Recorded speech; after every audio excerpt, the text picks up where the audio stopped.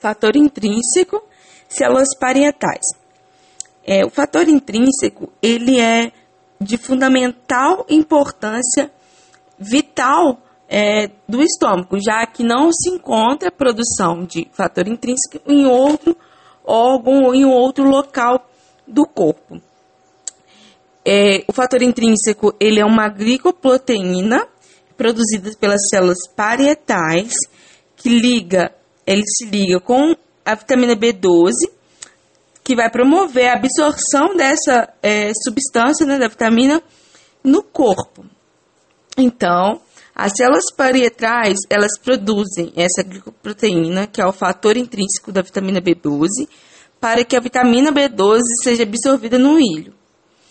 Só que quando o alimento chega no estômago, uma parte da vitamina ela já se desprende, porque tem um pH muito baixo, ou seja, um pH muito ácido, e porque tem a ação também proteolítica da pepsina.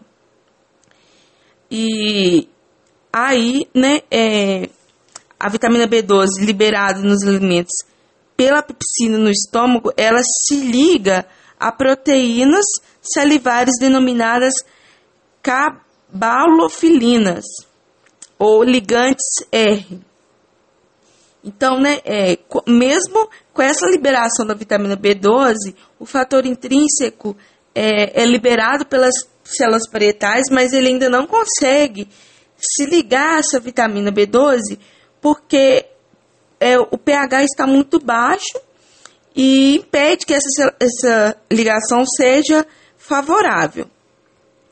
Então, porém, quando esse quimo ele passa do estômago para o duodeno, acontece a alcalinização do meio e esse meio alcalino ele favorece a ligação da vitamina B12 com o fator intrínseco.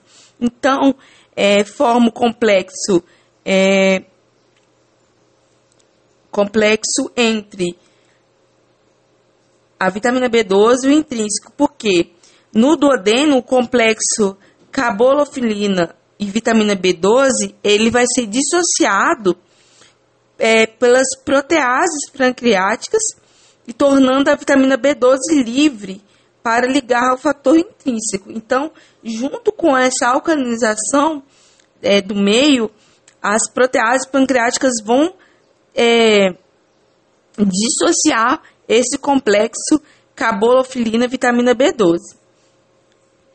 Então, esse complexo formado, que é o fator intrínseco com a vitamina B12, ele vai para o intestino e vai passar pelo jejum, e lá no ilho distal vai existir células epiteliais específicas que detêm de receptores para o fator intrínseco. Então, ele vai se ligar a esse receptor específico que está lá na membrana apical das células absortivas e que vai, através dos quais vai internalizar esse fator intrínseco e posteriormente vai liberar a vitamina B12 na corrente sanguínea e essa vitamina B12 ela vai ser absorvida via endocitose. E no meio celular ela vai ser proteolizada e transferida para o sangue pela transcobalamina. E é válido ressaltar que essa vitamina B12 é um cofator para várias enzimas que participam da metilação de DNA e RNA envolvidos no processo de divisão e multiplicação celular.